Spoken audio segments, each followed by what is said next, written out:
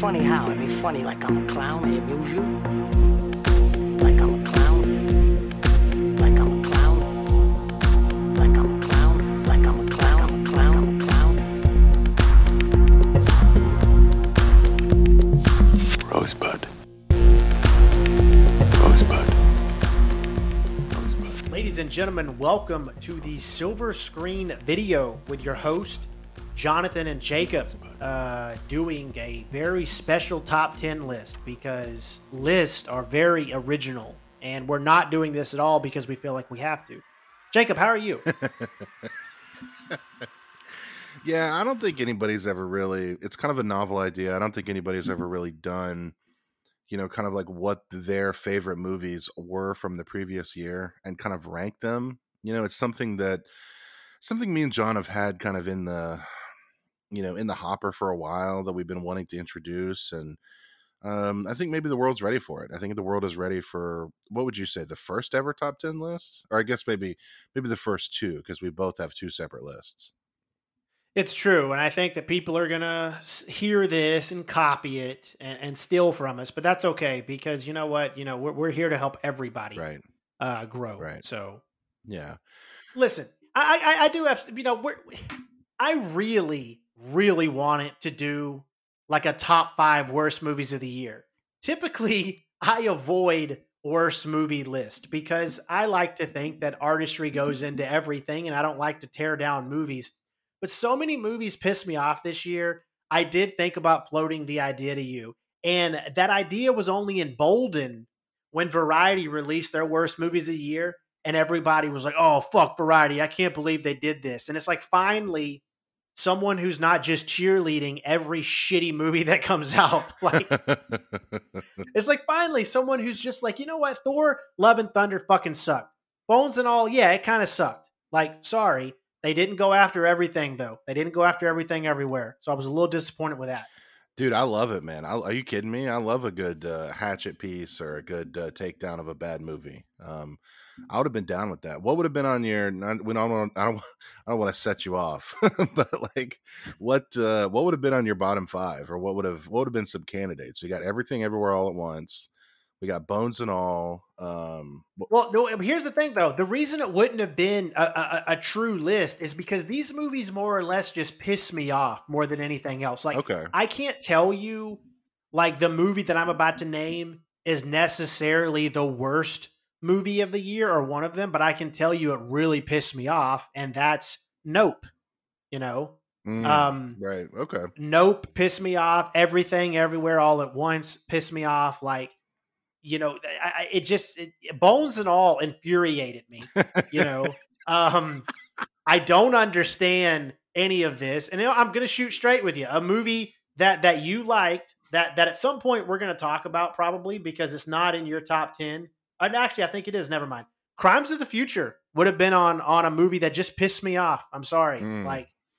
But I understand when I say this, I clearly, this is my opinion, this is my list. There are many like it, but this one is mine. So, wait, what is that from? Full Metal Jacket. Oh, that's right. Yeah.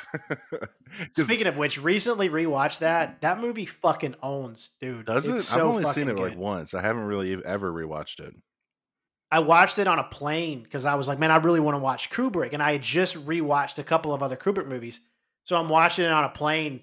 And the part when D'Onofrio blows his brains out, like I looked around and there's like this 5-year-old kid sitting like a row over, and I'm like, I'm gonna skip past this scene so he doesn't witness this really violent, gory suicide scene. So. Dude, Full Metal Jacket on a plane is a choice.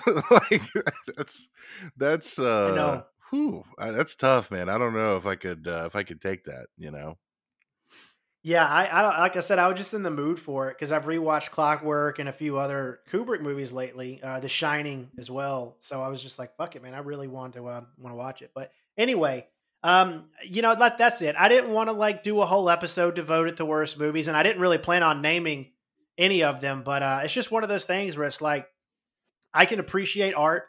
And I'm glad that all these people get a chance to make movies is something that we all love. And if you get a chance to do it, that's fantastic. But it doesn't mean we have to cheerlead everything. And I don't want to be a hater and I don't want to be a contrarian, but sometimes an opinion falls into that category, unfortunately, or at least sounds like it does. So we didn't like everything everywhere. We're not being contrarians. We just didn't like the fucking movie, you know? So it's just like with the Green Knight last year. Like, we're not trying to be contrarians. We just thought the movie was fucking lame, and that happens. I do kind of like being a hater, though. You know this about me. Well, I know you do like it. I'm just saying I don't enjoy it. I don't strive to be that or really get any fun out of it. That's why, like, there's been a lot of tweets, especially with people firing back about everything everywhere, that I've typed out and then deleted because I'm like, you know what? I don't need to put that. Well, I'm just glad you're not getting us banned on Twitter. You know. It is true. I have been getting that warning a lot when I was tweeting a lot. I was getting that warning where it's like, you know, this may fall under our this may be like a guideline restriction. Are you sure you want to post this? And it's like, thanks, Twitter. I appreciate you having my best interest in mind. Thanks, Elon. Appreciate it, bud. Thank you. The very man who loves free speech, but you're trying to get me to change my mind. So, by the way, have you seen the? This is way off topic. Have you seen that fucking tunnel in Vegas that he's doing?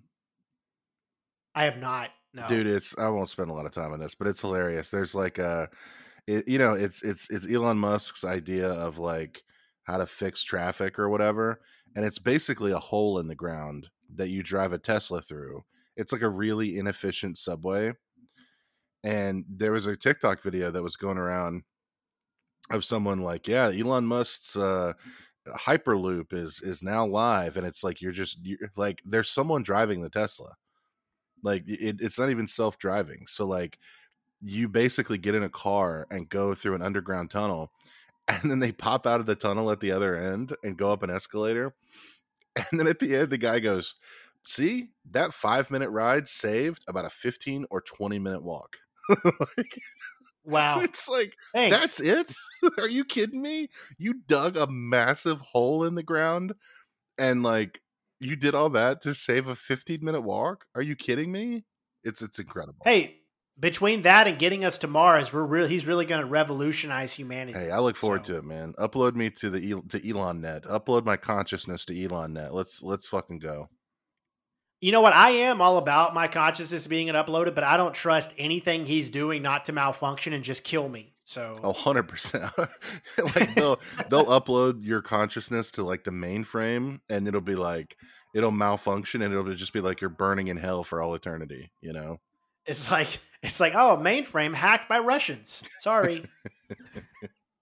Okay, let's do this, man. Let's get into our top 10. Obviously, we'll go back and forth. We'll go from 10 to 1. Some of these movies we've done episodes on. We'll let you guys know what episodes those are. I think it's only 2 of them, so it's not very many. But do you want to kick it off, or do you want me to? Go for it, man. It's all you. Start us off, and yeah, we'll go 10 to 1. Okay, I just want to say with some of these movies, like I had issue ranking them, but I ended up ranking them by how much they were stuck in my brain, which is the main reason number 10 is on my list, because it stayed with me and I've watched it twice and it just kind of stayed with me. And that my number 10 is Elvis. Okay. Elvis was really stylish. I understand Tom Hanks and the accent ad nauseum, whatever. The movie was great. I really thoroughly enjoyed his performance. I love the stylishness of it. I'm not even a huge Baz Luhrmann fan, but I don't know, man. I liked it. There's not much there. This isn't some deep thing. This isn't like I'm a huge Elvis fan or any of that. It's just one of those movies where it's like I liked it. That's how I ended up on here. Yeah, we haven't talked about this. I watched Elvis too. I was basically just bored out of my mind for any time when there was just like a talking scene. I thought the Tom Hanks performance was tough, but I'll tell you this: that movie comes to fucking life when there is a live music scene going on. Oh yeah, yeah. I mean, and when that is even like that's even like a weak way to put it. It really comes to life. Like when Elvis is performing, which I mean, you know, he does pretty often throughout the movie. So I mean, it's not like It's not like I'm talking about like 2 or 3 scenes. Like there's a lot of good scenes of Elvis singing and performing, and like every single one of them is incredible. So like I didn't like it enough to even I don't know even know what I would rate it, but like I was bored throughout every part of it except for when Elvis is performing, and it's electric. Like it's especially the song from the trailer that he's playing at the end. God, I don't know the name of that song. I wish could think of it. It's I don't know. It's incredible. The performance, the Boz Lerman, man, the man can direct a hell of a music video. And yeah, I really enjoyed that part. And I also, it hit home for me because you mentioned it, I think, in our Blonde episode, because you were referring to how they handled Elvis's death. And Yeah. if you want a perfect example of a nice, respectful way to handle somebody's in real life's death on screen, this is a great example of it. Yeah, I liked a lot of it. I mean, it wasn't enough to make my top 10, but dude, there are some really incredible sequences in this movie. I just liked it because of the style, man. We've had so many movies fall flat, so many movies coming out, not just in 2022, but movies for the last, I don't know, 10 years or so. We have so many big movies that that just fall flat. They're not colorful. They don't even try to have any type of flavor. Yep. And I understand some aspects of this movie didn't work totally. Like I understand that some parts of them, yeah, it did get a little slow. It's a very long movie. It's 2.5 hours, but it had fucking style and colors, and the performance from Butler was just fantastic. Yeah, I don't know. I just really, it really stayed with me. No, it's Unchained Melody was the song I was thinking of. Oh yeah, yeah. The Unchained Melody, it's almost like the climax of the movie, really, kind of towards the end, like is I mean, I dare anybody to not be moved by that. Like it is really really kind of incredible. But no, I agree with you. I think it's a good movie, and I'm glad it got made, and I'm glad it was in the cultural conversation because it is. At least it wasn't a fucking Netflix ass biopic, and at least it wasn't like the Freddie Mercury Bohemian Rhapsody thing. You know, it's a real ass movie that somebody really took a swing on. You know. Yeah, because that's a movie I'm still trying to like forget. So All right. okay, what's your number 10? My number 10, you know, there's a director named Hong Sang-soo who is kind of he's kind of drawn a lot of affection in kind of the art house film festival community. Very prolific. He puts out sometimes 2 and 3 movies a year, and they're very laid back, kind of low effort affairs. You know, a lot of just people talking. You know, sometimes he shoots in like this kind of digital black and white. And I watched a couple of movies of his this year for the first time because I'd never seen any of them. And he's one of those directors where it's tough to know where to start. You know, like he doesn't have an easy entry point into his filmography. And so I watched a couple of his movies this year. One of them didn't do much for me, but the other one was called In Front of Your Face. And I won't say a lot about it. I don't want to spoil it. Yeah, because just for I have not seen it. I didn't get a chance to watch it before the episode, so yeah, don't spoil it because I am going to watch it. Yeah, this is, we should mention, we've seen the movies on each other's list except for one. There's one movie on each of our lists that we didn't get a chance to watch, and this is one of them. This is the one on mine. I won't spoil it at all. Basically, a woman is an actress in America, and she goes back to South Korea to visit family. And there's just kind of a series of interactions. Like his movies are kind of divided into like 3 like conversations, basically. Like one of them over dinner, one of them over drinks, and one of them when just kind of walking around the city. I think it's like 80 minutes long. Really good movie. I would recommend this. I would recommend this if you're looking for an entryway into the varied filmography of Hong Sang-soo. I'm looking forward to diving into more of his work, and it's a really moving film, and I think he probably more so than even the guy who directed Drive My Car, more so than him, he may deserve the title of a modern Ozu stylistically. So yeah, just shout out that movie. I really enjoyed it. It's really moving, really simple, character study. You personally, John, I think you would like this movie. I just hope we got another Drive My Car situation because I didn't get a chance to watch that movie. That was on your list. It wasn't available when it came out anyway, and then I finally watched it and it blew my fucking mind. Yeah, So I would recommend this movie definitely to anybody who, if Drive My Car, if you liked it, or the phrase "modern Ozu" sounds good to you. Yeah, it's a really good movie. It's like 80 minutes long. There's not much to it. It's kind of a little wisp of a movie, but yeah, really moving, really, really genuinely moving and kind of sad. So, anyways, yeah, that's my number 10. I won't talk too much more about it. It's called In Front of Your Face. I don't even know if I mentioned the title. yeah, you did. Yeah, Yeah, but yeah, in in front front of of your your face. face. Yeah. Yeah, it's good to say it again. So, okay, my number 9 is actually one we've already talked about, and it's also higher up on your list. So there's not really a reason to stay on it too much, but it's Hustle. Hmm. And for those of you that want us to hear talk more about it, check out episode 135 because we actually do get into detail about it pretty good. It's a Netflix movie. Something else that surprised me this year, I think I have 3 or 4 Netflix movies on my list, which is really surprising. Including I also have 2 blockbusters, which is a rarity. Anyway, Hustle's an Adam Sandler basketball movie, really fucking good. Like a good drama. Sandler was fantastic in it. I did not expect to love it as much as I did. But that's like I said, it's higher up on your list, and we've already done an episode on it. But that's my number 9. Yeah, no need to address it. It's my number 4. It was a really, yeah, it really. I mean, this is like, I think it can lay claim to being one of the top 10 best sports movies of all time already. Great Sandler performance. It's so entertaining and so fun. And like, honestly, like and I'm guilty of this too. You kind of put the default art house movies and, whatever. But like for me, this was, man, Hustle it's just so entertaining and so fun. Sandler is great. I'm a big NBA fan, so I'm sure that, um, that brought it all the way up to my list. So yeah, it's my number 4.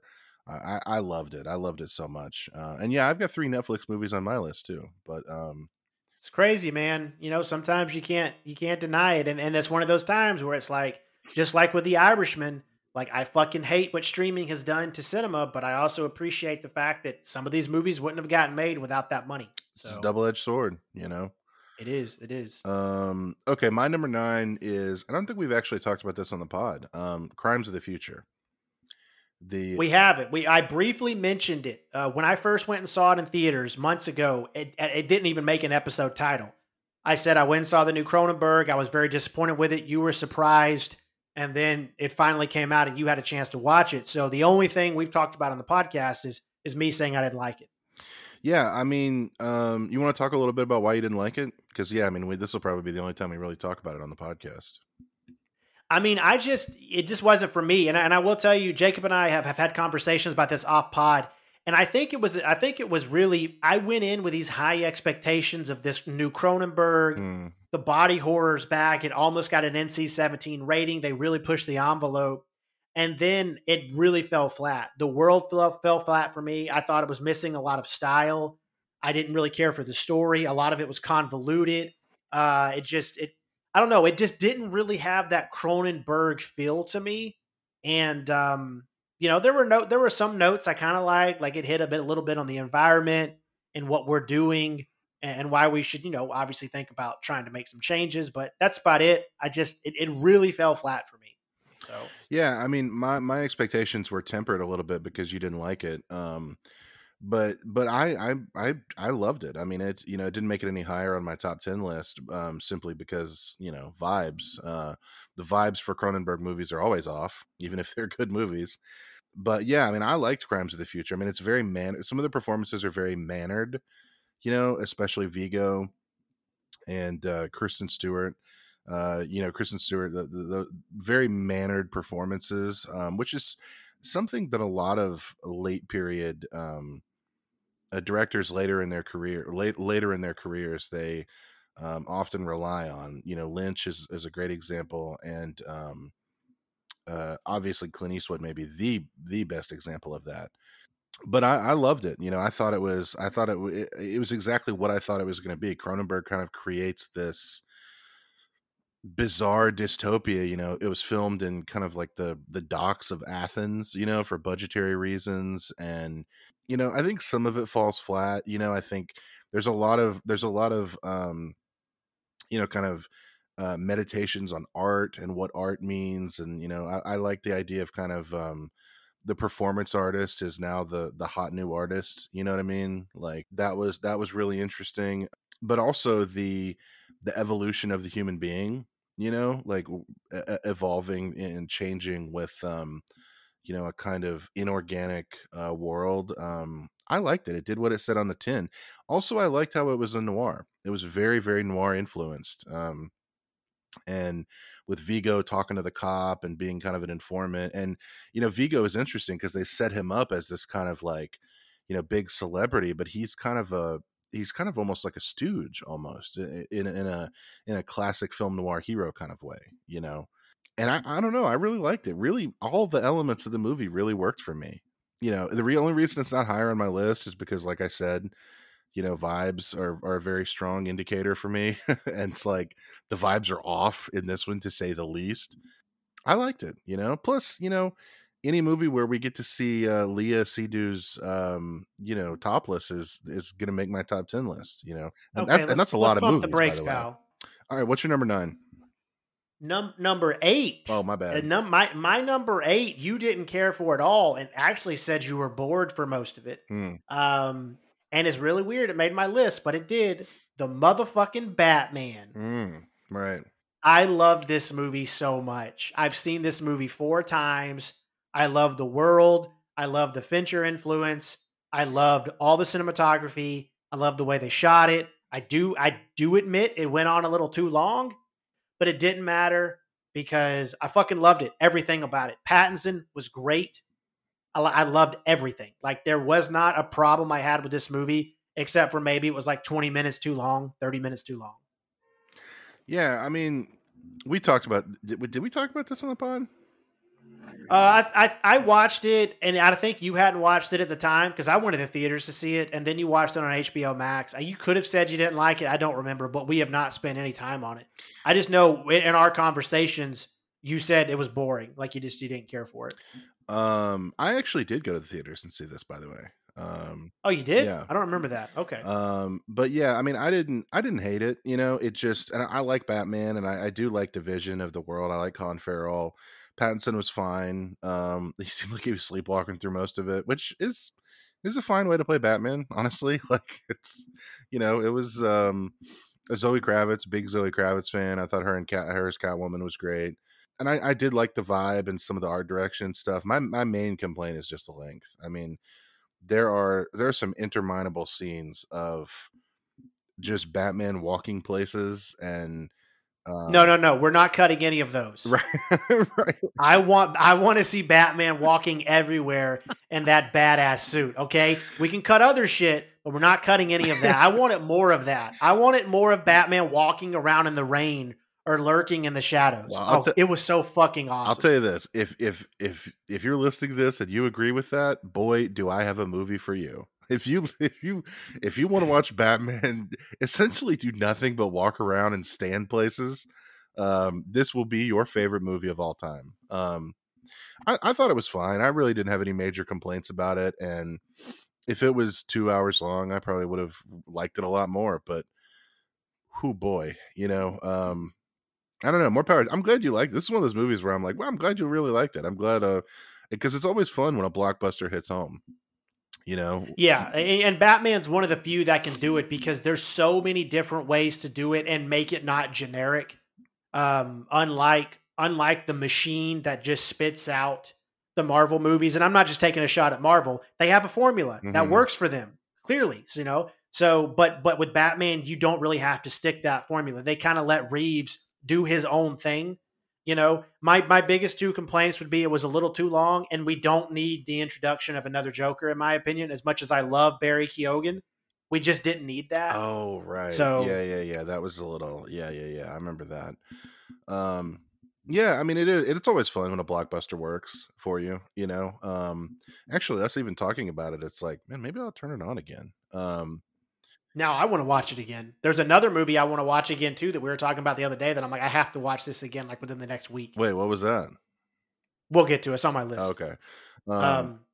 Okay. What's your number 8? Because it's actually higher on my list. My number 8. Hmm. No, my number eight's not on your list. My number eight Oh, wait a is minute. Yeah, you sent me the wrong. You sent me a weird list that's one off, so it's throwing all my numbers off. yeah, Never no, mind. my number eight is The Eternal Daughter, a movie that you also watched. This is the movie with Tilda Swinton, and this is a heavy vibes movie. Okay, well, let me tell you why I liked it, and then I want to get this perspective from you because this is interesting to me.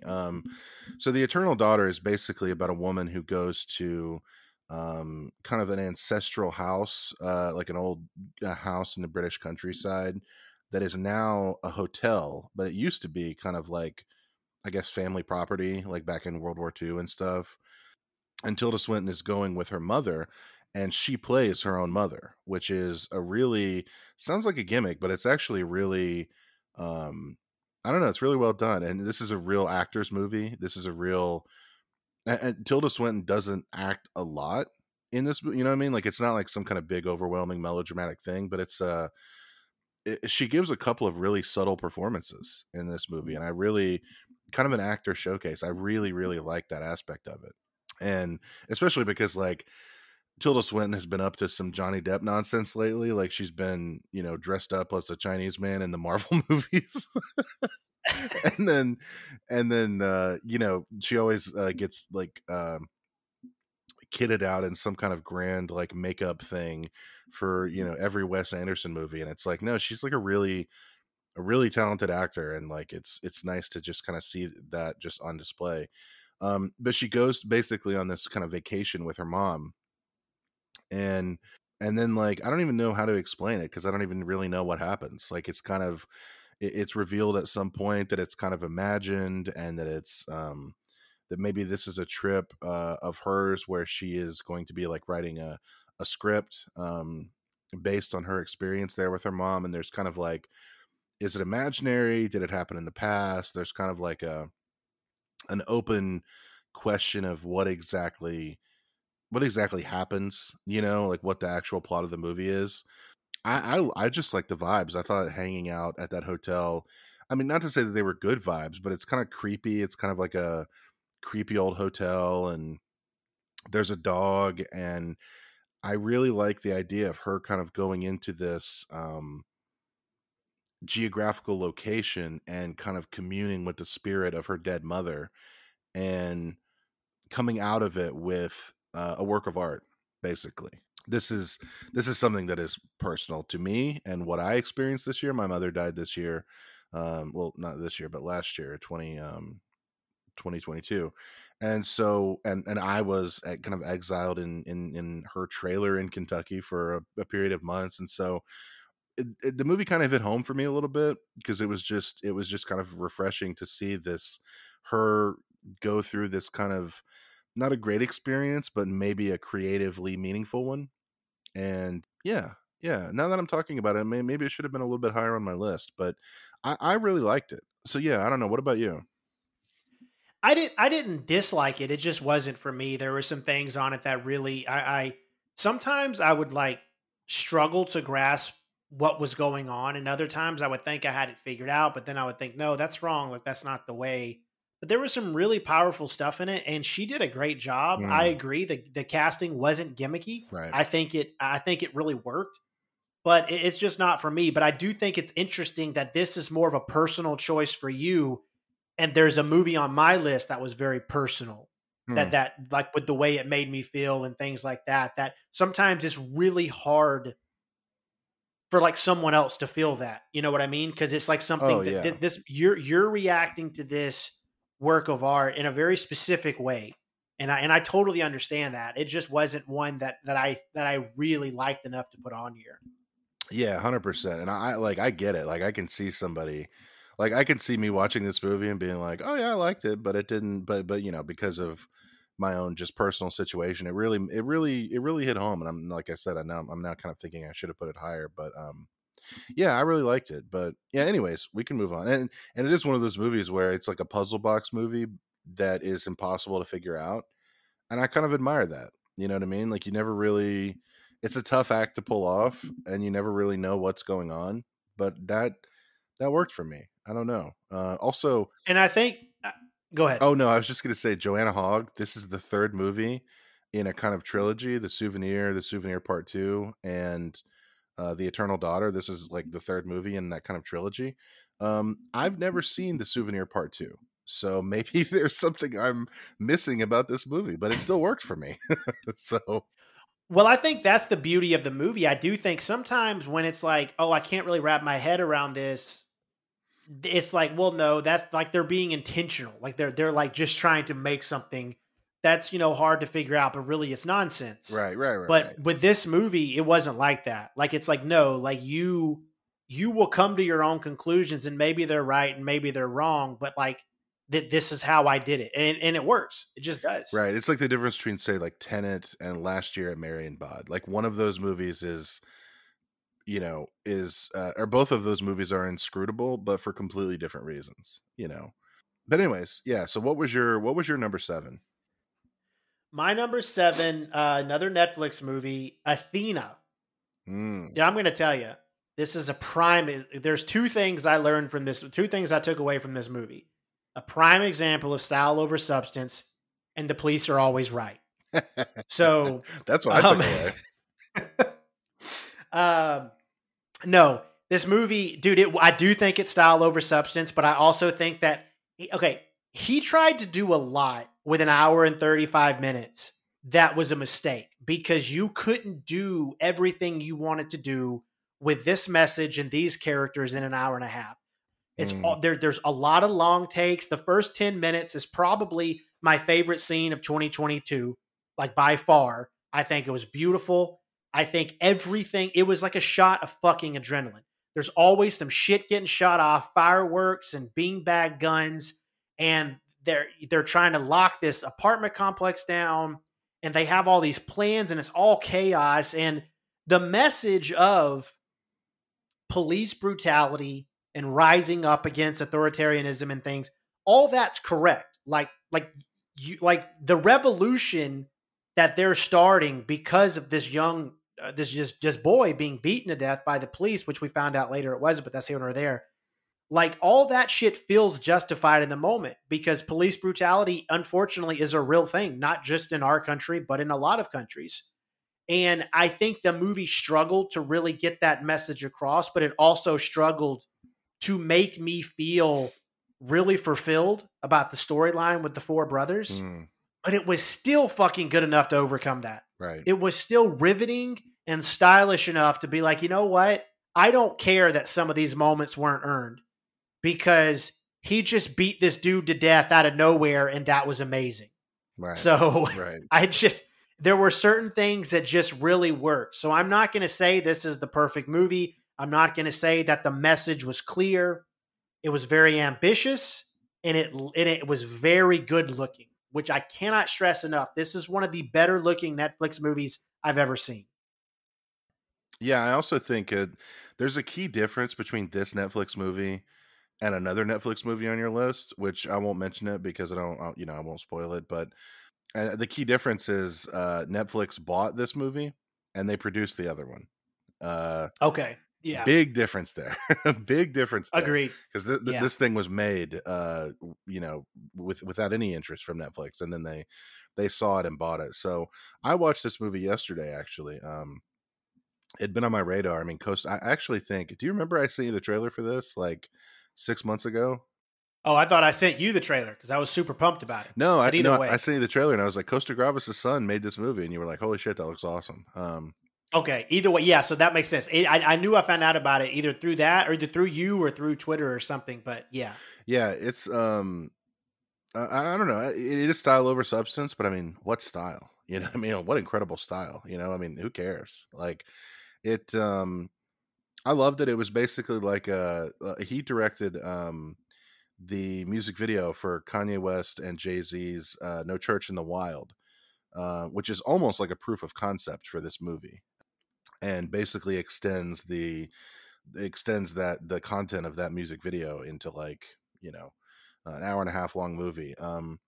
Yeah, it's style over substance, but I mean, who gives a shit? The style is incredible. This has clearly been gestating in this guy's brain for a very long time. And it's It's great. I really enjoyed it. I don't know. In another world, maybe this makes my top 10. Maybe it should have.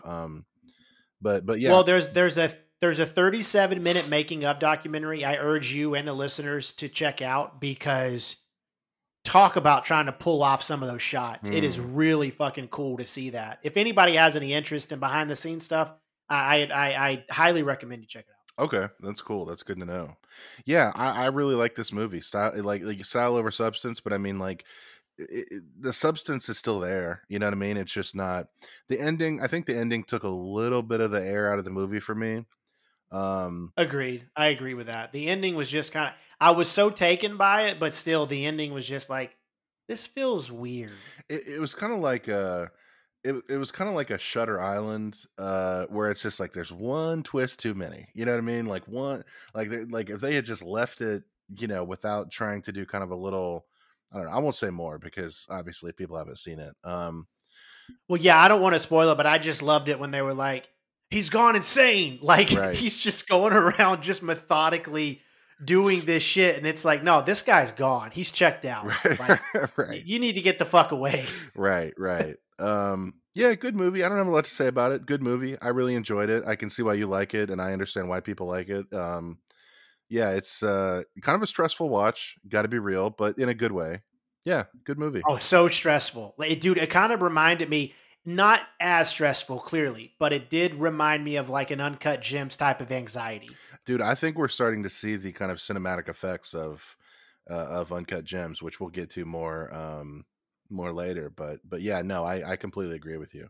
And that opening shot, I mean, what was it, 10 minutes, 11 minutes? I mean, Dude, an 11-minute one take move, and we're not talking about in a room or like across a hallway. We're talking about moving yeah, locations in a vehicle. yeah. And not in a Just gimmicky way beautiful. either, in like a this is awesome. I'm on a roller coaster type way. Yeah, like the chaos inside, the chaos outside, the chaos from a little bit away, the chaos from in front, the chaos from all around. Yeah, Just beautiful filmmaking. yeah. It reminded me of that scene in what's the name of that movie with Chris Hemsworth with the long take in it? Um, Oh yeah, I never watched it. Extraction. Extraction, right? Which sounds like faint praise, but I actually I thought that I thought that long take went hard as fuck, man. That was like that's really cool. You never watched that Yeah, I need movie? to watch it. It's on my list. It's on my Oh, list. I dude, just haven't the watched it. long take in that is like it's like the beginning of this movie, but with a bigger budget. Oh, nice. Okay. But anyways, yeah, I guess So my number 7 is next, but it's higher on your list. Mine's The Northman, and we've talked about it. yeah, we talked about it. For those of you that want to check it out, episode 133. It is higher on my list, but yeah, we did a whole episode on it. We both fucking loved it. I mean, it's fucking awesome. Great action. It was just, what is there left to say about it? Yeah, We not a lot really left to fucking say. I enjoyed mean, it. it's a fucking great movie, and obviously it was higher on your list. How high is it on your list? It is my number 3.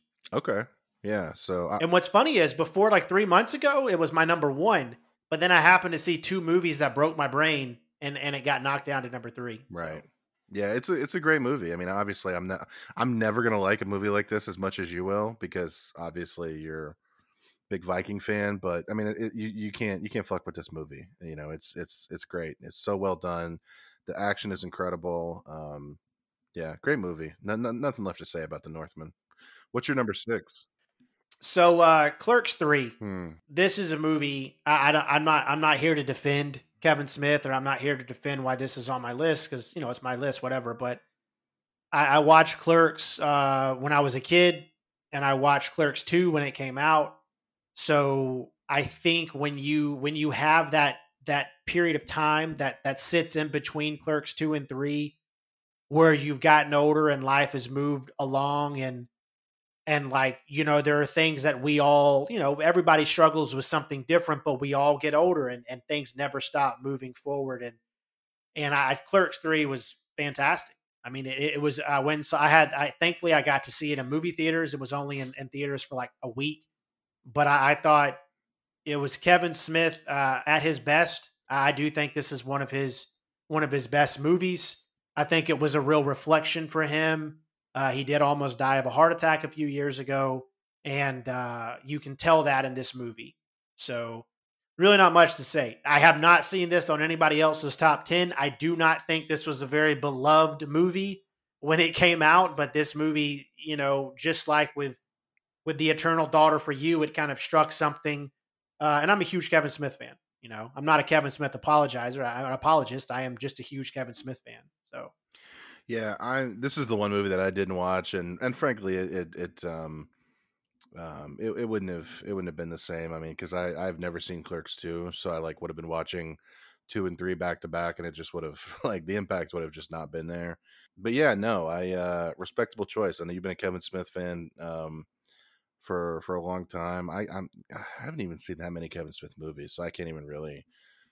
This is one for you and all the Kevin Smith heads out there.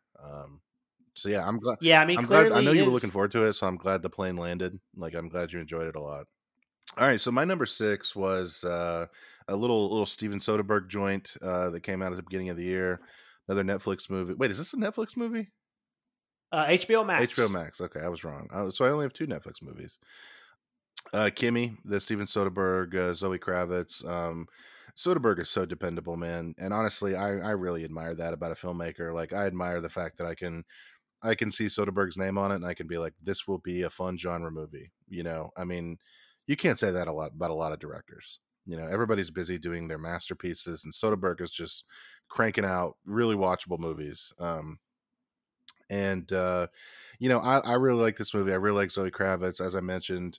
But I also it's a COVID thriller, which I kind of like. I also like she's scared to leave her apartment, and this this hits home from my experience during COVID.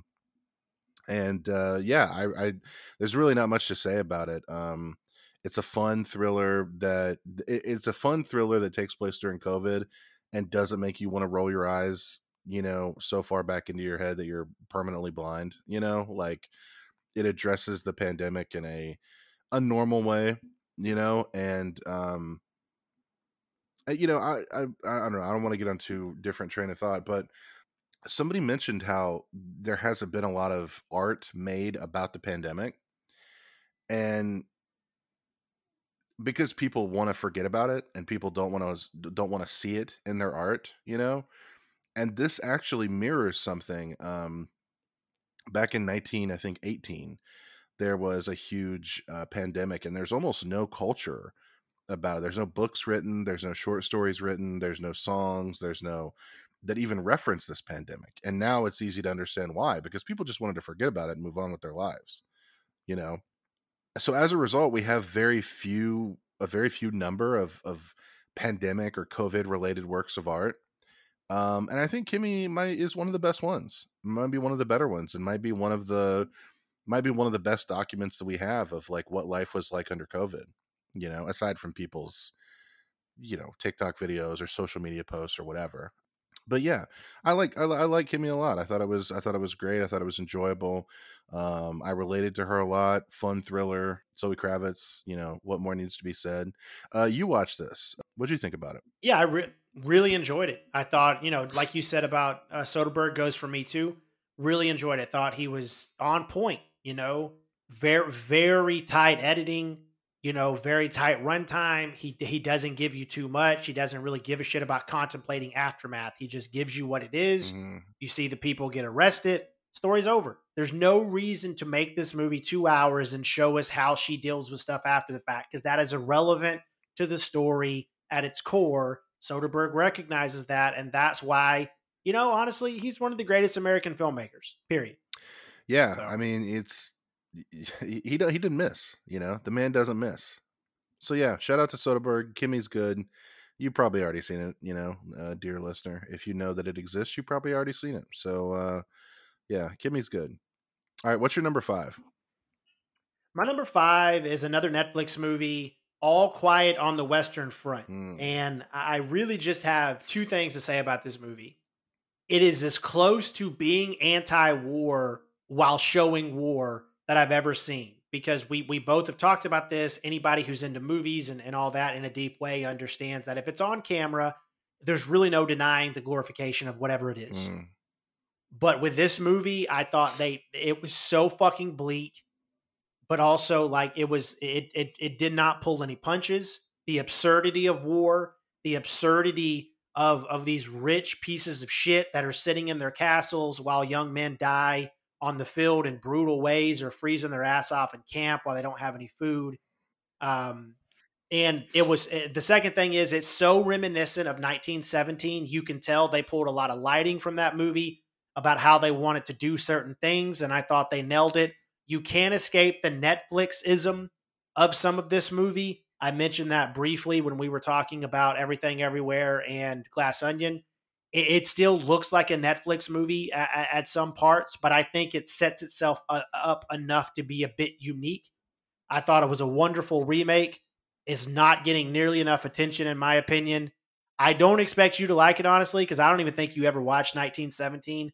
But I'm a big fan of World War One movies because they're so rare, especially World War One movies that have a message, about what it's trying to do. But at the end of the day, it's a war movie.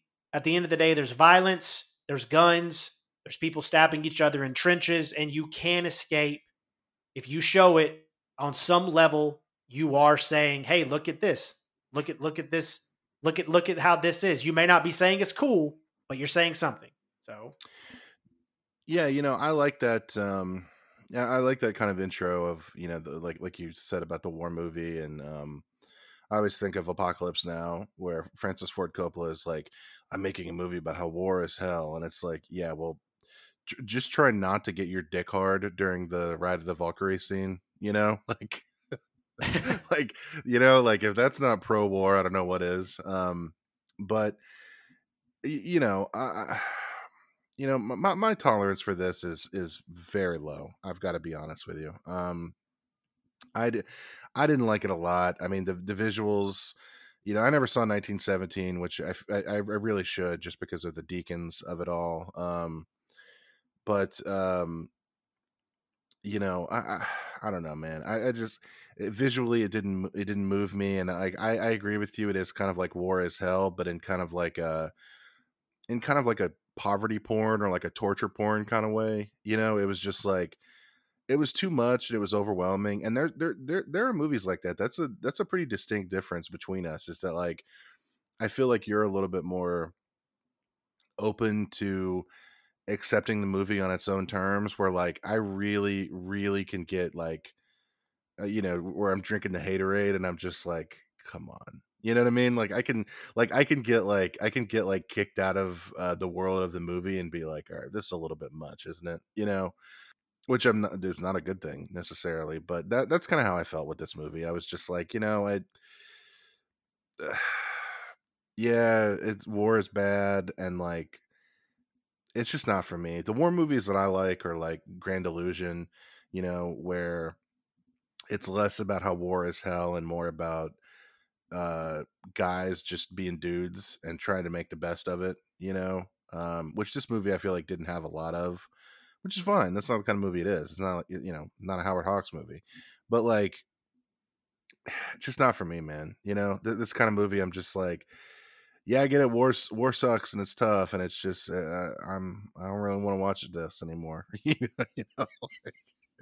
yeah, I get it. I mean, it's definitely not one of those movies that everybody's gonna like, or because some people just hate war movies, and I Right, can't right. I cannot disagree with them. I'm not gonna be like, well, no, you should appreciate this and that. It's like, no, like if you don't like war movies, you don't like war movies, and you shouldn't fucking watch them. Obviously, I really liked this, but there was something about this movie. It was really fucking good to me. I get why you like it, and I also understand how under certain, maybe if I'd seen this in the theater or whatever, I would think it was kind of powerful or whatever, but I was just kind of like, I don't know. I was just the fact that it was on Netflix, and I was just kind of exhausted by the whole thing. But yeah, this might be a good dividing point. Our listeners out there, they're either going to be John fans or Jacob fans, depending on I think where they like what they decide about this movie. Honestly, Yeah, I this is another movie where I was like, fuck, I wish I could have watched this in movie theaters. right, That would have been just so awesome. This and Athena. Like Athena especially, I would love to have seen on right. the big screen. Yeah, and I'll tell you something else about Athena that I forgot to bring up while I'm on the topic of wanting to watch it in theaters. The fucking score, dude. The score in Athena was so good. I don't Mm. know if you paid attention to it that much, but Oh, I watched it on mute anyway. actually. well, technically you could because it's subtitled. You know what really burns my soul, like a hole in my soul, I should say, is knowing there's an option on Netflix for anything foreign to make it dubbed. Right, So right. it's like you dub, so it's like they're speaking English and the words don't match, and it makes me feel like I'm watching Godzilla, from 1956, like dubbed over, like it's fucking awful. Well, what's interesting about that is have you heard about the RRR controversy?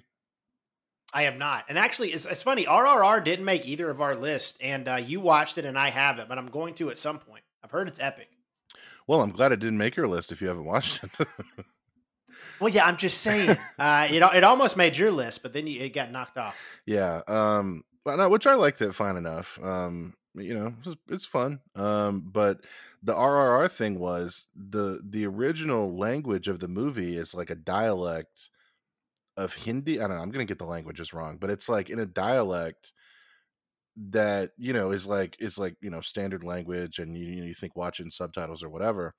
But then they dubbed it into like a more mainstream Indian dialect, and that's the version that's streaming on Netflix. So the version streaming on Netflix is a dubbed version of the movie, but it's dubbed into a different language that's not English. And so then you're watching subtitles on a movie that is also dubbed. It's really kind of disorienting. It's like Inception of dubbing. Dubception, one might even say. Yeah, dubception. That's good. Anyway, yeah, that's interesting. I did not know that, obviously. Hopefully it won't be a problem watching the movie. Like, I'm sure since I don't speak either language, I won't notice. So You'll notice it a little bit because they dub some of the, like, it's like the English actors are speaking in different language. I don't know. It's, yeah, whatever. It's a whole side conversation, and there's like a thing of like, can we just please can some, like, us in the West or Americans, like, can we just see the original version of this fucking movie? That's a big distribution thing right now. But anyways, okay, what is your number 5? all right, my number 5 is a movie that is kind of uncharacteristic for me. I'm not I don't know, I'm not a huge animation fan, but it's Richard Linklater's Apollo 10 and a half, which is another Netflix movie. The list is basically sponsored by Netflix at this point. It's I really like this movie. This is a movie that is just so well, to tell you what it's about, it's basically kind of almost like a children's story of a kid. It's an animated movie about a kid who gets picked to go on a space mission, I guess, and to go to the moon. I don't know, that part of the movie is not. It was kind of unclear to me, and I didn't know if it was fantasy or not. But the meat and potatoes of the movie is like a kind of like I don't know, an hour long like interlude between, like, say, minute 5 and like minute 105 or whatever, or an hour and 5 minutes, and it's just this meditation on what life was like in the late 60s as a kid in Austin, Texas. And to say that this was a charmed lifestyle doesn't even begin to describe it. Like, it is perpetually July, kids on bikes, playing outdoors. I mean, just this paradise, this childhood paradise of, yeah, of just this perpetual summer and being outdoors and playing in the grass. And like, if you didn't have a childhood like this, it makes you feel like you did almost.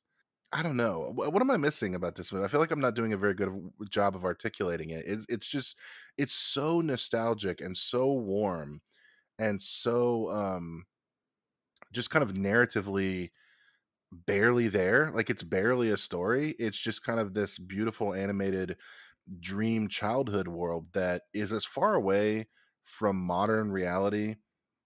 It might as well be a fantasy. It might as well be fucking Game of Thrones, right? Like, I mean, it is no, goes without saying, but not a phone in sight, no internet, no, they go to the movies and they go to the swimming, like they go swimming and they go to like an amusement park called Astro World, and it's just paradise is what it's like. I don't know. You watch this movie. What are your thoughts?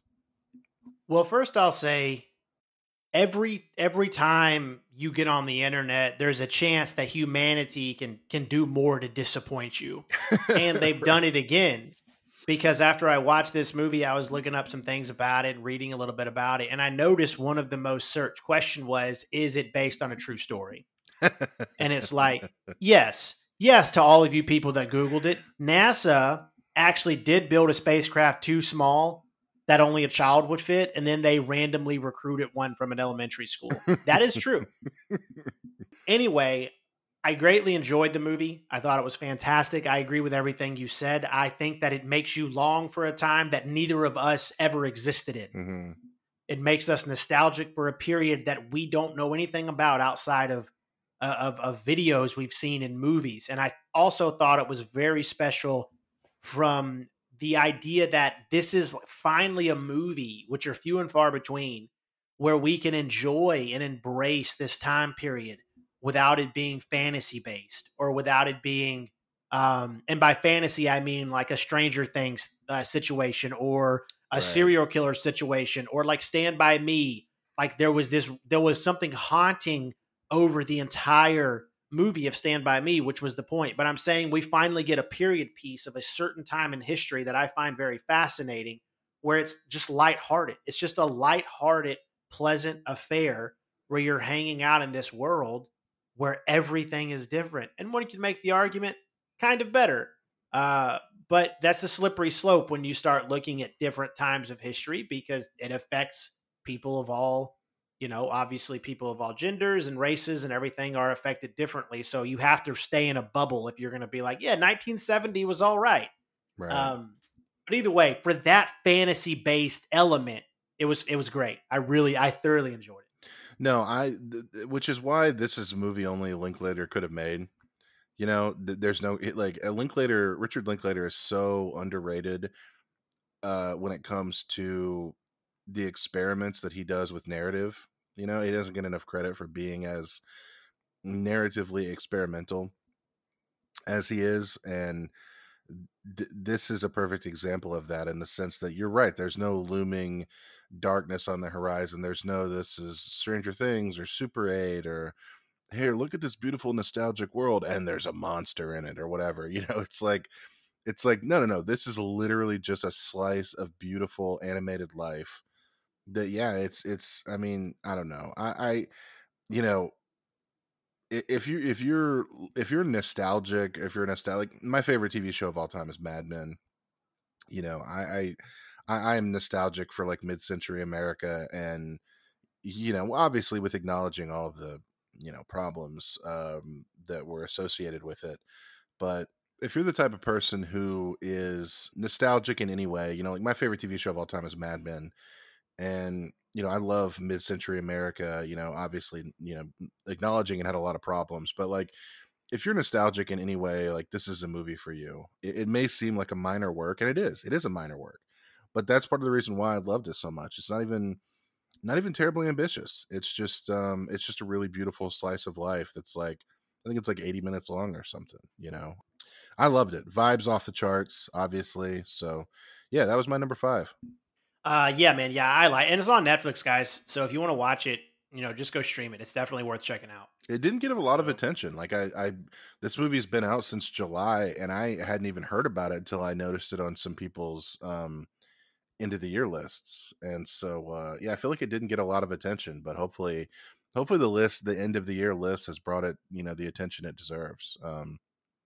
But anyways, what was your number 4? It's funny you say that, because my number 4 is a movie that got all the attention that it deserved and then some. Top Gun. This movie could have been number 1 on my list based solely on the fact that it was the most fun I've had in a theater in forever. I can't remember the last time I had this much fun in a movie theater. I was blown away that this movie was not just good, but great.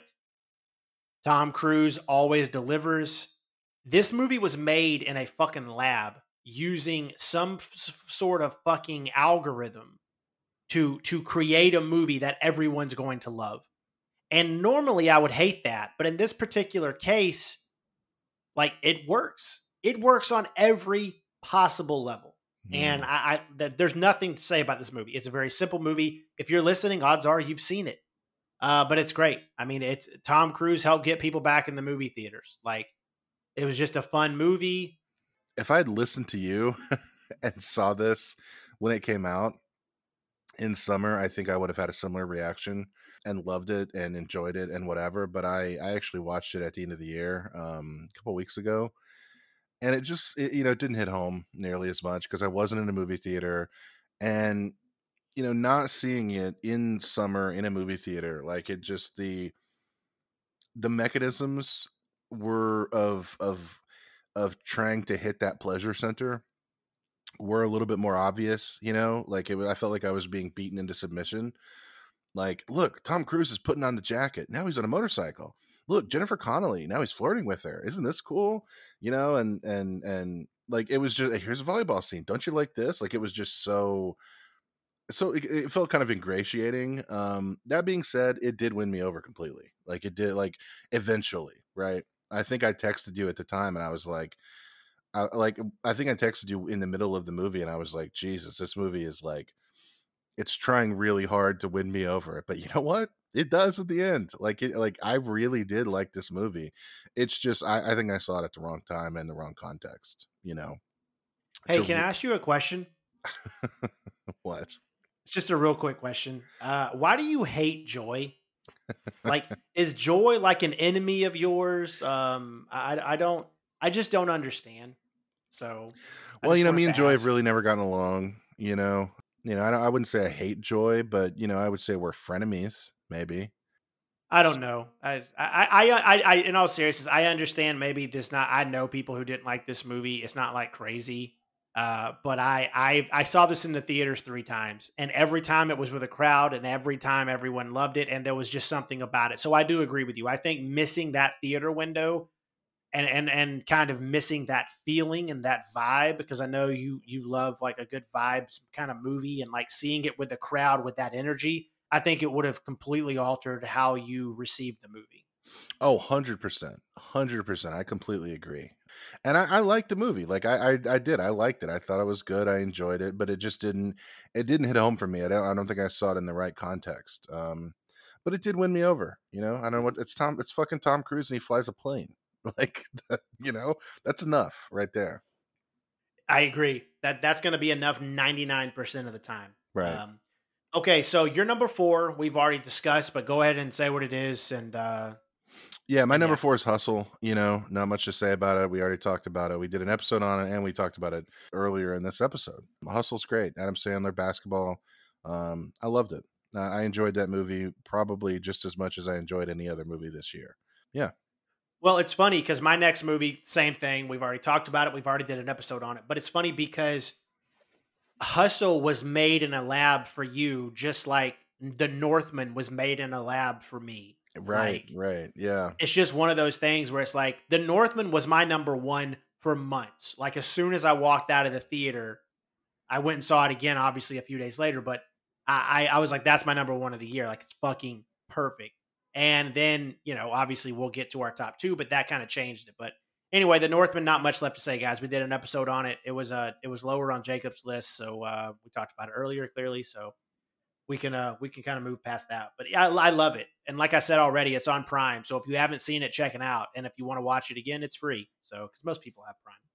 Yeah, huge recommendation for both Northman and Hustle, I think, from both of us. So now we're in the now we were clearly in the top 3, but my third one was something we already talked about. But yours, however, is not. So tell us what your number 3 is, and let's discuss this movie a bit. Yeah, my number 3, my number 3 is Tar, first of all. And I think there's a skepticism that I think comes with the end of the year, for me at least, of like, okay, here's the movie that everybody is talking about and saying that they're good, right? And I remember thinking to myself, why can't Hustle be the number one movie of the year? You know, like why, like, you know what I mean? Like, do I really have to bow down to the, you know, to the movies at the end of the year that everybody is saying is very good? And the answer is, yeah, sometimes when those movies are good, you know. And in this case, Tar, I thought Tar lived up to the hype for me. You know, I kind of had, I won't say mediocre expectations, but I was kind of like, come on, Todd Field, this movie can't be that good. It was that good for me. If you don't know, which you guys know, Kate Blanchett, she plays a composer. You know, I have a couple things I really like about this movie. One of them is it seems to me to be a cinematic, it's downstream of Uncut Gems, and I think is maybe one of the first big kind of critically acclaimed movies that has the influence of something like Uncut Gems, simply because of the tempo, the following one character around throughout the entire, you know, entire running time of the movie, the tempo and the increasing pressure on this one person, and you know it, and that's on a one-to-one. I'm not saying it's as good as Uncut Gems, but I just think there's a little bit of, I think if Uncut Gems never existed, this movie has a different tone to it. That's all I'm saying. But you know, a lot of hay has been made about the cancellation. She gets canceled and stuff in the movie. But what's really interesting, what I really loved is, yeah, she gets canceled, and this is in many ways a tragedy. It's of her own making. You know, she is hubristic, right? Like, one of my favorite scenes that a lot of people have talked about is the scene where she is teaching a master class to a group of students, and you know, this kid is basically like a caricature of a kind of woke young student. He's like, Bach is a straight white man, you know, whatever.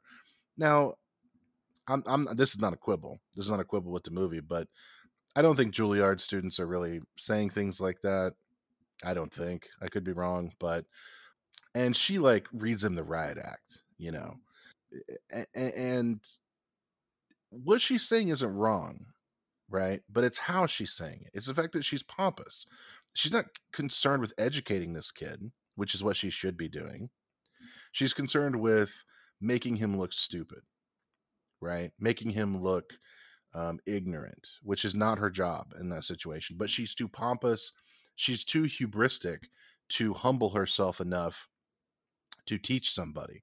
And I'm speaking from experience here. I've been in both situations, in the student role and in the teacher role, for situations very similar to those.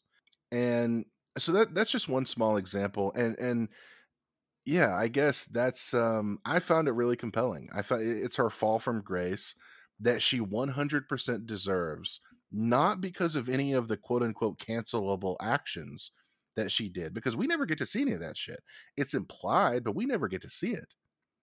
The reason that her downfall feels justified is because she's so pompous and so hubristic.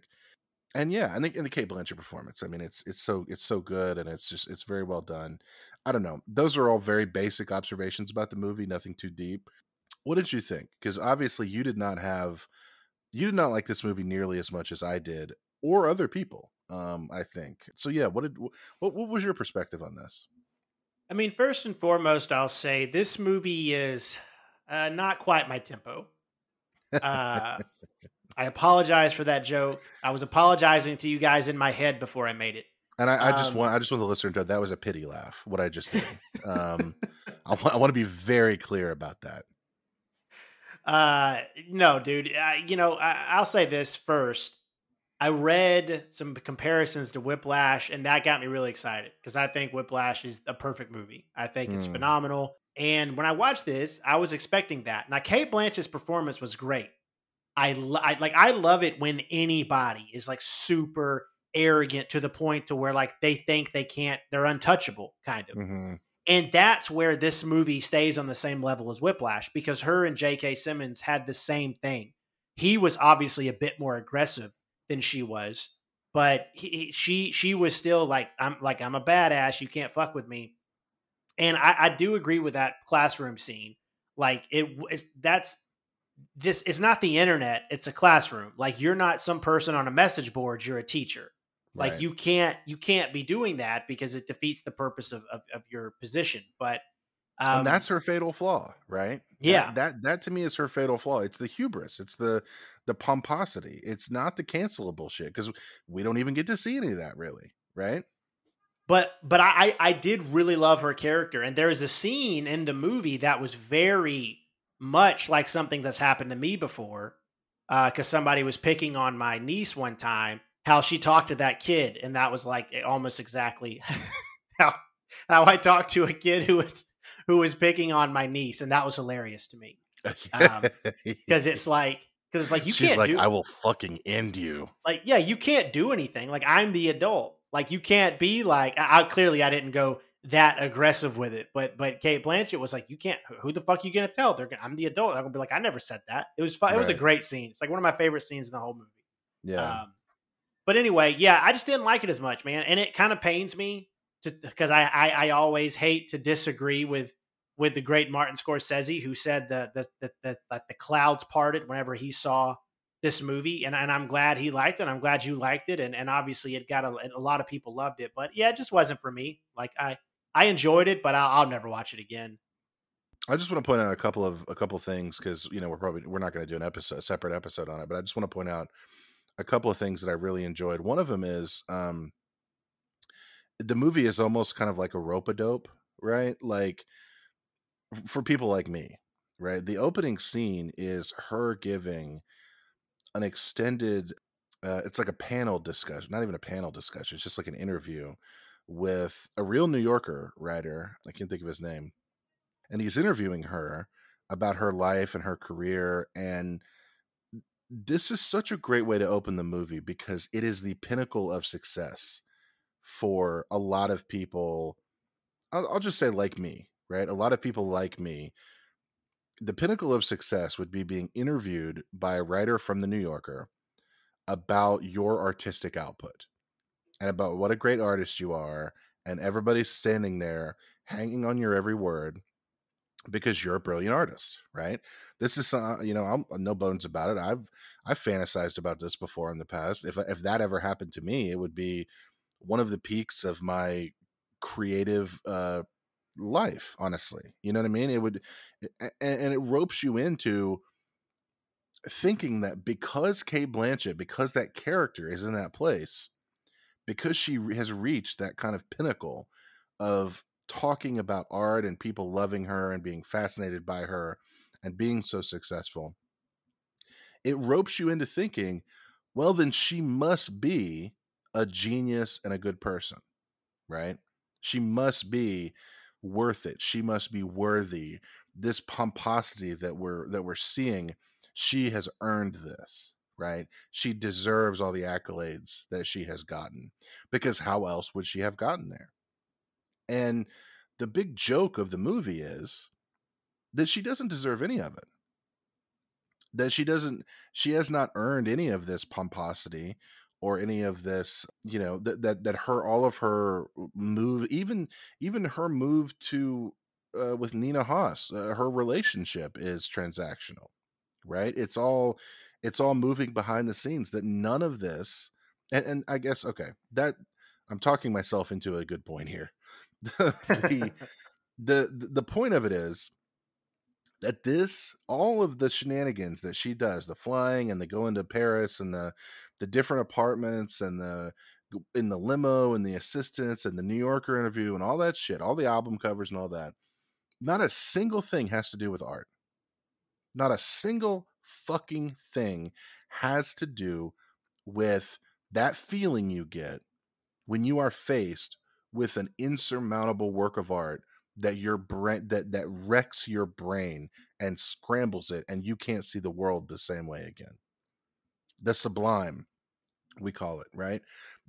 All of this shit that she does in the movie has nothing to do with that.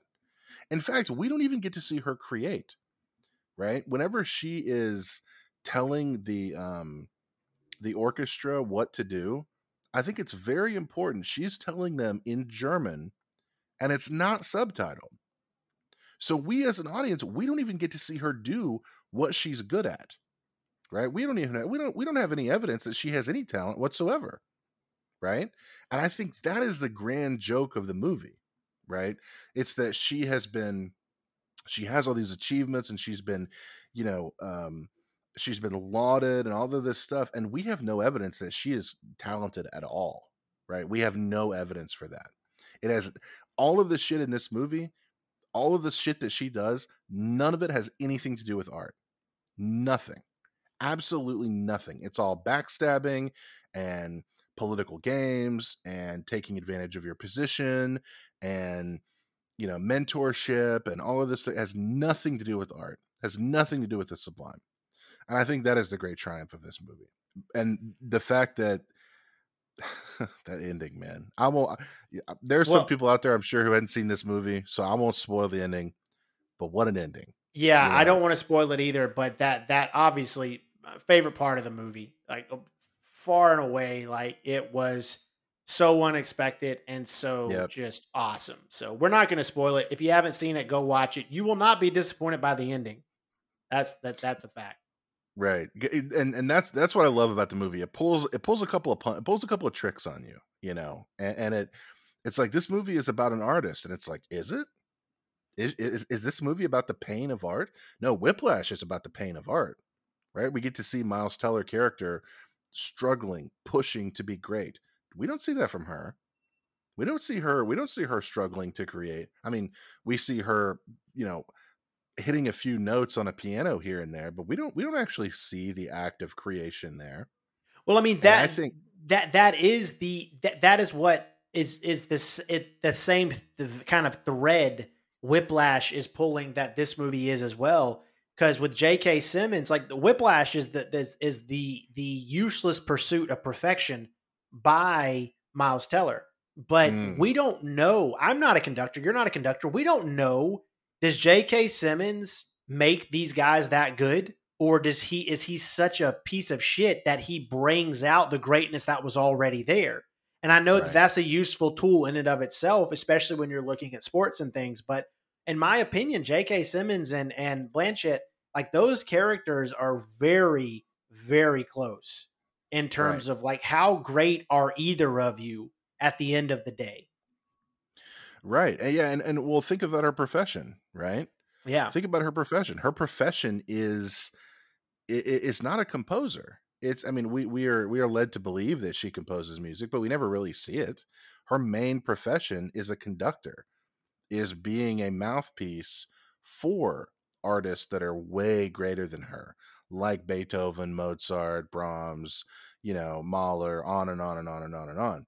So I think that's part of the genius of the movie too. It's that, like, her job isn't even to be an artist. It's to help other people experience the work of great artists. It's I don't know. The movie's doing a lot of little tricky things like that, and I gotta say, I didn't think Todd Field had it in him.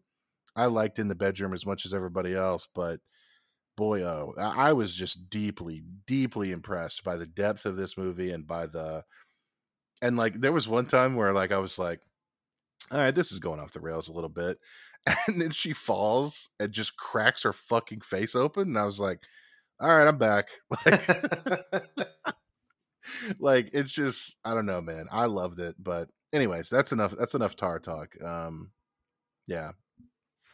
Yeah. Yes, guys, you can go rent it. It's out on VOD now. So go check it out if you haven't, but it is worth the ending. So just ride the movie out, even if you don't like it. The ending is just so fucking good. So yeah, it's great. But okay, so we got the final two. My number two is a movie you didn't like very much. Banshees of Inisherin. This movie was almost my number one, and I kept going back and forth. We ended up with the same number one, which I find to be weird, given how different our lists are this year. But yeah, I mean, I think we only had two of the same movies on our list, and one of them was our number one. Yeah, so it's interesting. Anyway, Banshees of Inisherin, guys, I'm sure all of you are familiar with it, even if you hadn't seen it. Martin McDonagh wrote and directed it. Brendan Gleeson, Colin Farrell play two best friends who have a falling out that we don't see. And Brendan Gleeson just decides he no longer wants to be friends with somebody, with Colin Farrell. It's an examination of the complexities of not just friendship, but male friendship. Uh, there's a couple of reasons this movie really hit it on the head for me. I enjoy movies about friendships, even if this one takes it in the direction it does. But I lived on a small island for a few years, and Mm. this was very reminiscent of that time. It doesn't matter if it's 1920 or 2010. A small island is always the same. And it really hit on a bunch of that. And I just loved the performances. Barry Keoghan, uh, I cannot remember her. I think it's what is it? Kelly Condon. Is that I know her last Carrie name. Condon. Yeah, Carrie Condon. She was fantastic. My biggest complaint would be I wanted more of her. That scene between her and Barry Keoghan by the river, my favorite, but probably my second favorite scene of the year behind Athena. I don't know, man. I loved everything about it. I thought the vibe was beautiful, especially having just got back from Ireland. I don't know, man. There was something about it. I've seen it a few times. I can understand why you didn't like it. I've watched it with a few people who did not like it. They told me it was dumb. They told me it was too sad. They told me it was a waste of time. I've heard all of it, but I love it. So I don't know. Like there's no case to be made with a movie like this. You're gonna like it or you're not. It's just one of those movies.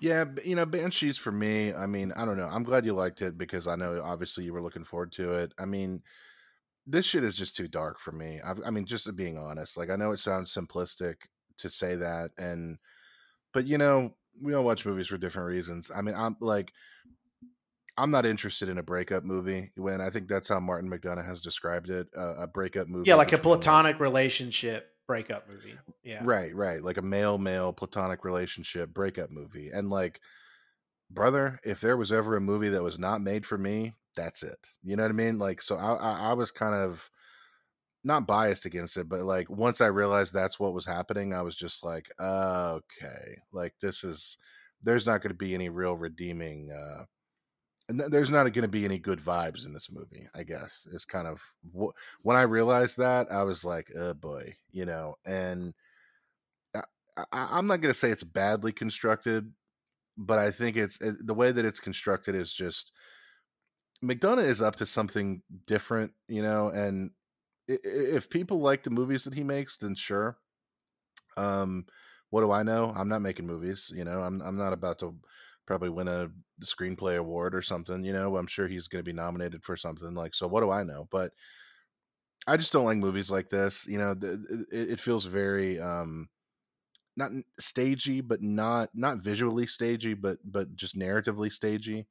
It didn't really feel like we were going anywhere, and Well, yeah, to be fair, I think that's kind of the point, though. Like that sure, that's part of what the movie is trying to say. That's part of island living as well. right, and I guess my thing is it's almost like this movie was made in a lab specifically not for me. You know what I mean? Because I was just like, all of these. This is a classic thing where like all of the features for you were bugs for me.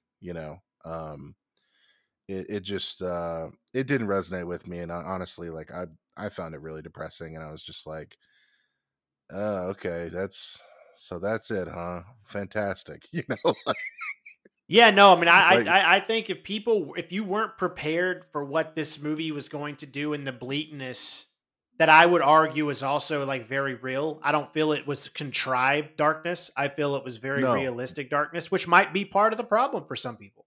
So, no, I agree with you. I agree with you. I don't think it's contrived. I think it's legitimately dark and depressing. Yeah. so yeah, Um. like I said, I get it, man. Like I loved it. I thought about it for weeks after I saw it. It's Yeah, I don't know, man. There's no winners, even when you look at the great character that is the sister, there's no winners. Like Mhm. Yeah. and yeah, so And as soon as I finished it, I was like, "Oh, of course, I knew you liked it, obviously, but like, I knew, like, okay, yeah, this is polar opposite. This is, if you want to know the differences in our taste in movies, all you have to do is watch that movie, and you can understand it. it was reminiscent, like our off podcast conversation about it was reminiscent of like Nightingale. from Yeah, yeah, Kent, yeah, where yeah. it's like I thought that was it was a devastating movie, but I thought it was really good and interesting, and you hated it. Yeah, like it's just some of those things, and I know that about you. I know like some of those like those ultra dark stuff really hits home for you, and for me, it's just like it's just a personality thing where I'm just like, dude, you got to give me some, brother. You got to give me like I thought it was going to be Colin Farrell and uh Brendan Gleeson hanging out. I thought it was going to be like a Hawksian hangout movie, and boy was I wrong. And so like I was yeah, so I Well, don't know. I'm glad you enjoyed it, and clearly a lot of people, just like Tar, I'm in the minority here. Like a lot of people, it's getting a lot of love and probably going to win a couple of Oscars. I'll say this: when you watch a lot of movies and you watch a lot of dark movies, and you're a fan of these kind of bleak, dark movies in a non like gothy way, you just like the Hmm. examination of humanity and relationships. Thankfully, it's very easy to sniff out when a movie's trying too hard.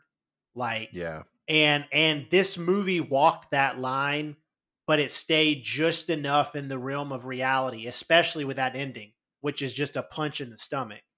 It right, stayed in the realm of reality where it's like, no, this was how this was gonna go. It's like if you believe in destiny, that was your destiny.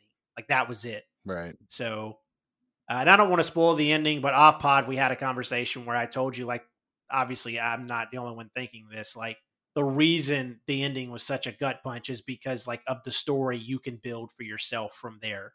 So, Hmm. but Yeah, anyway, no, no, I'm with you. I think I think it's certainly earned the kind of darkness and dark examination, but like, man, not, I'm not. I don't need that. Like I got enough going on. I don't need an examination of a toxic friendship or whatever you want to call it.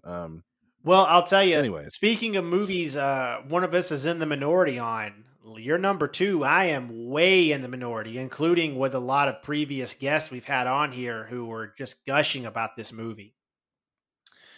well, my number two, I mean, it's similar to the Tar thing. Like I had heard nothing but great things about this movie. And so I just kind of had an inherent skepticism of like, okay, we'll see, like we'll see how good this is. And then I was just an absolute mess after like this movie, this movie destroyed me in a good way. Like it's, and if you probably know about After Sun, it's Paul Mescal, I think is his name. Yeah. It's about him and his daughter. They're basically on vacation. And how would you describe this? Is tough to describe. It's kind of impressionistic and kind of, but it's just about the stuff that happens and about her dad is it's about a man and his daughter, and the man is clearly dealing with some shit, right, and going through some things, and you know we don't really ever find out. We don't really find out a lot of information about what he's going through, what kind of difficulties he's having. They just experience each other and have this like vacation and this trip, and then the whole movie is kind of like a almost like a flashback, like a flashing back of this woman remembering this trip she had with her father and kind of unable to understand her father, right? Her inability to, and I won't spoil the ending, which is not a narrative ending. It's just a visual ending. Like it's, but the inability to look back and to imagine, and you can create art about it. You can think about it. You can talk about it, about your parents and about the relationships that you had with them, and you can examine it. You can go to therapy to work it out, but you're never going to really get to the heart of it. You're never really, at the end of the day, your dad, your mom, they're going to be unknowable figures that you're never really going to get down to the bottom of. Even if you can create art about it, you can deal with it in therapy or whatever. Or maybe you just look back at it fondly, right? Maybe it's not all tears and misery, but you're never going to be able to get to the bottom of it. You're never going to be able to commune with them because, you know, they're different people. And for some of us, they're gone, and like I said in the early part of the episode, my mom died this year, and my dad's been dead for, I don't know, 6 or 7 years now. And this hit me like a ton of fucking bricks. And yeah, so that's, I don't know, that's After Sun for me. What about you? You're definitely in the minority here. So what, I know you were looking forward to this movie too, I right? was pumped for this movie for months, Right. waiting for this movie to hit VOD. Had the chance to go see it on the big screen in Ireland, but schedule was interrupted and didn't get to do that, unfortunately. Um, Ooh, that would have been kind of, that would have been kind of on theme, you yeah, know? yeah, would have. Yeah, this movie didn't strike any of those chords with me. I'm not gonna say like I hated it, but I it's not for me. Like it's there was nothing emotional for it from me dealing with its subject matter and whatnot, and I really enjoyed the performances. That's my favorite thing. The performances were fantastic. The little girl did a great job. Paul Mescal did a great job. I really enjoyed their performances, but overall, this movie, yeah, it wasn't for me. I think after 3 years of doing a podcast together, I think I'm learning something about you maybe for the first time. But this is, After Sun. I was just thinking about the similarities between a movie like this and like Tree of Life, and like it's kind of dawning on me that it seems like you prefer direct examinations of relationships as opposed to a kind of oblique impressionistic ones like Tree of Life or like After Sun. Does that sound like a fair characterization?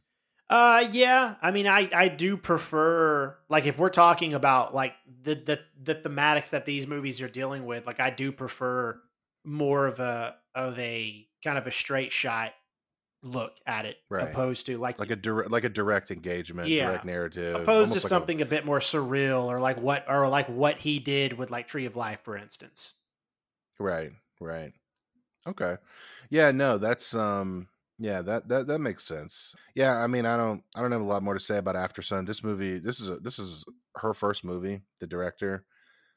This is a miracle of a first movie. I don't know how someone makes something this accomplished and this lived in and this emotionally I don't know, emotionally resonant. I loved it so much. So yeah, but that's all I really have to say about it.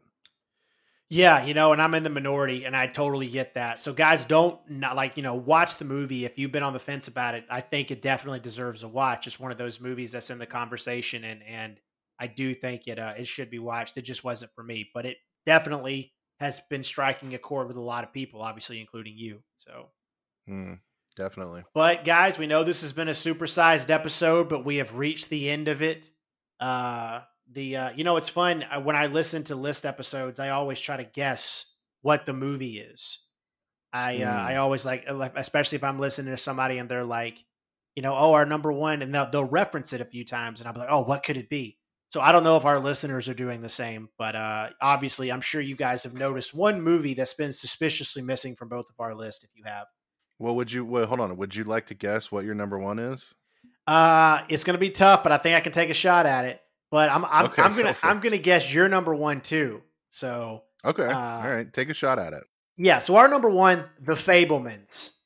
Steven Spielberg's live autopsy of his life.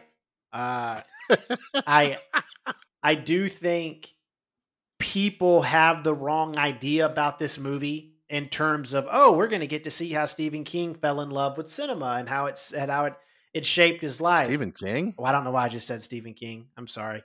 Steven Spielberg, how he fell in love with cinema, how it shaped his life and all that. And that's not what you get. You get some of that, but mostly you get an exploration of a young man dealing with a lot of shit. And then you look at how it mirrored Steven Spielberg's life as he got older and dealing with his own marriage and his own children.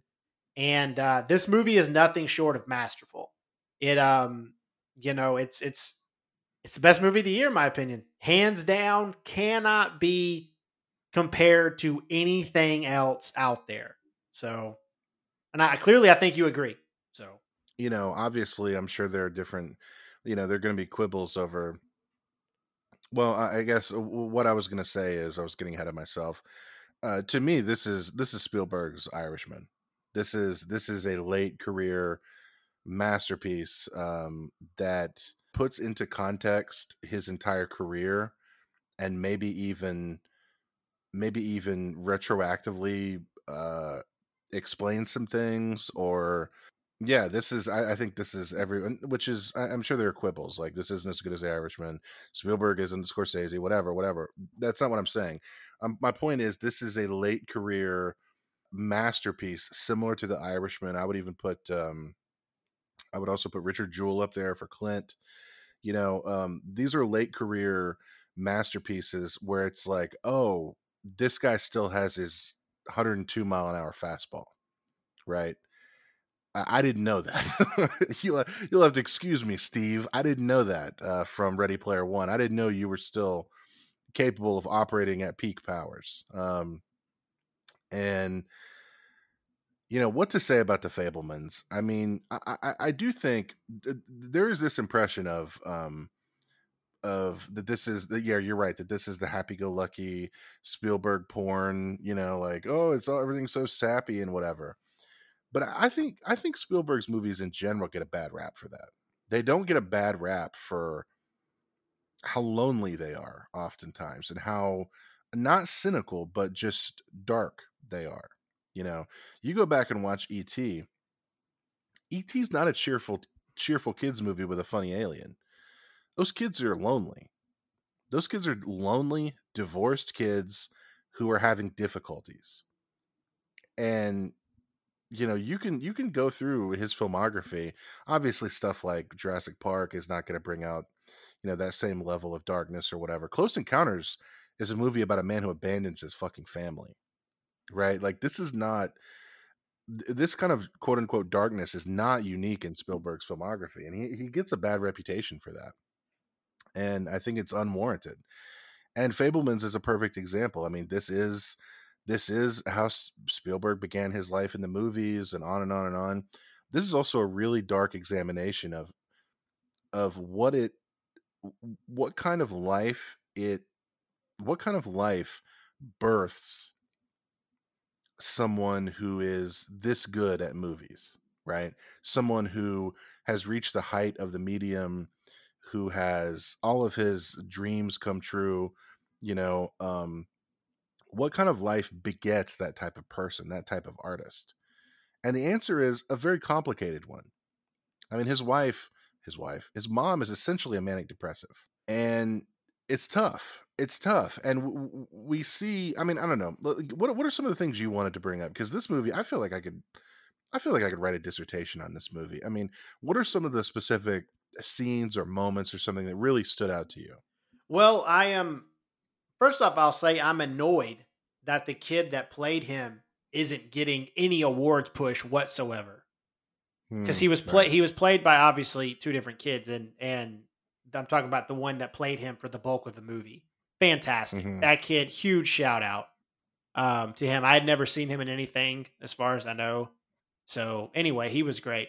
Um, there were a few different scenes that stand out to me. Like I think the top three scenes of the movie that I really enjoyed that each did something different.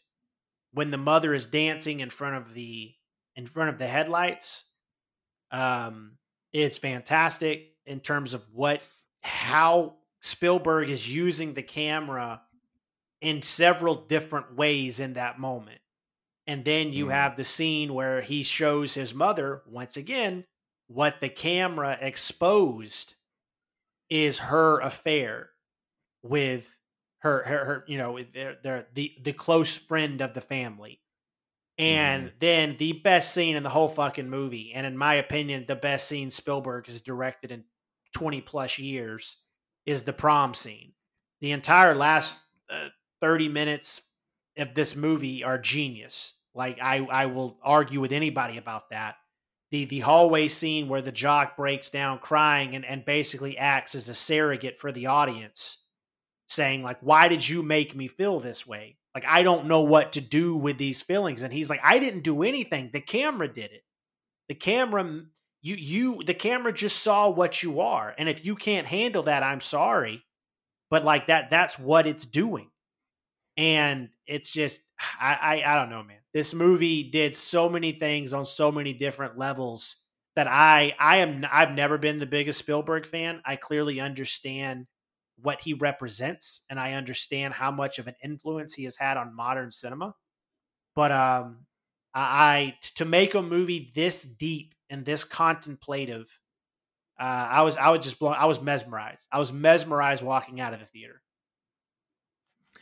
I want to draw a link kind of between those three scenes, and I think the standout scenes that you're referring to, I think they all have to do with this young boy understanding the power of the camera, right? Because this is okay, portrait of the artist as a young man, right? That's what this is. And that's a pretty standard narrative, right?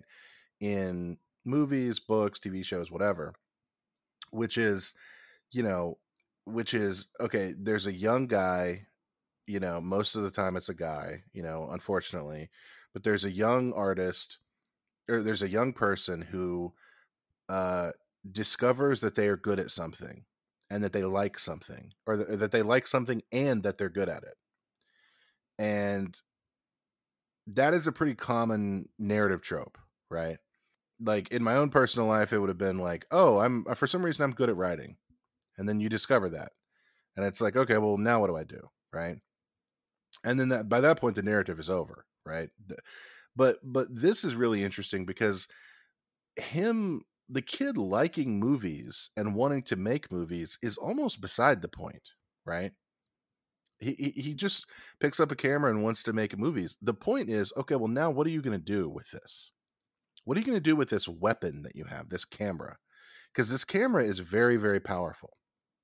This camera can reveal to you that your mother is in love with another man. This camera can predict the future, that your parents will split up eventually. This camera can make your high school bully look like, Humphrey Bogart or Cary Grant on the big screen, right? It can make him into a movie star. This camera is a very, very powerful tool. And in many ways, the story of humanity over the past, 15 or 20 years or so has been the democratization of this camera, right? Now everybody's got one. Everybody's got one, and it's really good, and but that wasn't always the case. And so I think that's a lot of the movie is Spielberg reckoning with the power of the medium of cinema and the power of being the person with the camera. What does that mean, that you want to be the person with the camera? That means you want control. It means you want to control what people see. It means you want to control what you see through the viewfinder of the camera, right? That's what this movie is about. What type of person wants to be a film director? What type of person wants to make movies? And then once you do begin to make the movies, how do you deal with the consequences of that? Steven Spielberg is just a guy. He's just a guy, right? Just some Jewish kid who grew up in California, and he has shaped the childhood dreams and visions of an entire generation of people. He's just a fucking guy, right? Like, that is an insane responsibility to have. And this movie deals with all of that. It deals with every single bit of it. It is like you said, it's an autopsy where he cuts his fucking veins open and allows everybody else to see what's going on inside of that Spielberg head in a way that he's never acknowledged before. And dude, if that's not the movie of the year, I don't know what is. Yeah, I mean, it's honestly like a peek into greatness, but except he's not afraid to get his hands dirty. Mm-hmm. And I think that's the biggest thing about this movie that I feel like a lot of people kind of got wrong, especially all the preconceived notions that were made about this movie before people even saw it. That was driving me insane, because it's like, we don't even know what he's doing yet. Like, let's just see. And then he did something that is a work of genius. So I have no complaints about this movie. It was fantastic, and I'm glad that he made it, and I'm glad we got to see it. And if you have not seen it, I urge you guys to seek it out. It's on VOD now. I would love to get deeper into some scenes, but I don't really want to spoil anything, like in terms of the Right. actual moments and things that happen, like the way it unfolds is just beautiful. Yeah, I mean, it's filled to the brim with all of these just incredible moments that really, I mean, when his parents are arguing, he deals with it by going to his room and looking through the camera and editing the movie. I mean, dude, I don't e do I even need to spell that out? You know what I mean? Like, he doesn't like reality, so he goes and creates his own, which is what editing is, creating your own reality, basically. Like, there's so many moments like that that are just, and like when the little girl, who I think is the little girl in the Tarantino movie, right? Once Yeah. Upon a Time in Yeah, Hollywood. she is. She's like, "Mom, you can see through your dress or whatever." And like, it's such a great moment because she's a little kid and she's embarrassed and she's like, "Mom, you can see through your dress, that's like inappropriate or whatever." She's not getting it. And meanwhile, her son and her husband and the man that she's in love with are all looking at her with absolute rapture, for completely different reasons. It really is a fascinating. It's like every scene has a million different threads you can pull and examine and think about. I mean, this is one of cinema's greatest geniuses operating at the highest level. That's why I said this is Scorsese. This is just like The Irishman, right? It is. Oh shit! I didn't know you still had your fastball. Well, here we fucking go then. Yeah, that's, I don't know. I'll shut up about it because yeah, we don't want to spoil anything, and obviously we've talked long enough. What a great movie, man! And I think it's very telling that for both of our completely separate sensibilities, this movie was on both of our lists, but it was also both of our number one movies. That's really unlikely, and I think it just shows like, man, this is a really, really, we are privileged to be able to get something like this out of one of cinema's real, true, great artists. This is a miracle of a movie, and I'm so glad that we have it, and I'm so glad it'll forever be in Spielberg's filmography, um, forever now. I mean, it'll just be, it's fantastic. So Well, that's 2022, guys. That's our top 10. Reach out. Let us know what your top 10 are. Let us know what your favorite movies are, even if you didn't make a list. And if you think our lists are dumb, hey, reach out and tell us. We'd like to know. Anyway, I think that's reach out and tell us, and then fuck off. I think that's it, man. I think we did it justice. Do you got anything to add before we get out of here? Nah, man, let's wrap it up. I think we've hit we've beaten the dead horse of 2022, and it shall not rise again. Now, 2023. I'm already building my list. Anyway. Here we go. Hopefully neither of us make it to the end of the year. Speak for yourself. Don't throw me in that. Okay. Anyway, guys, please rate and review wherever you listen. Help us share this episode as well. It's a huge help, and it's for the algorithm we all serve. So, anyway, hope you enjoyed it, and we'll see you next week at the Silver Screen Video.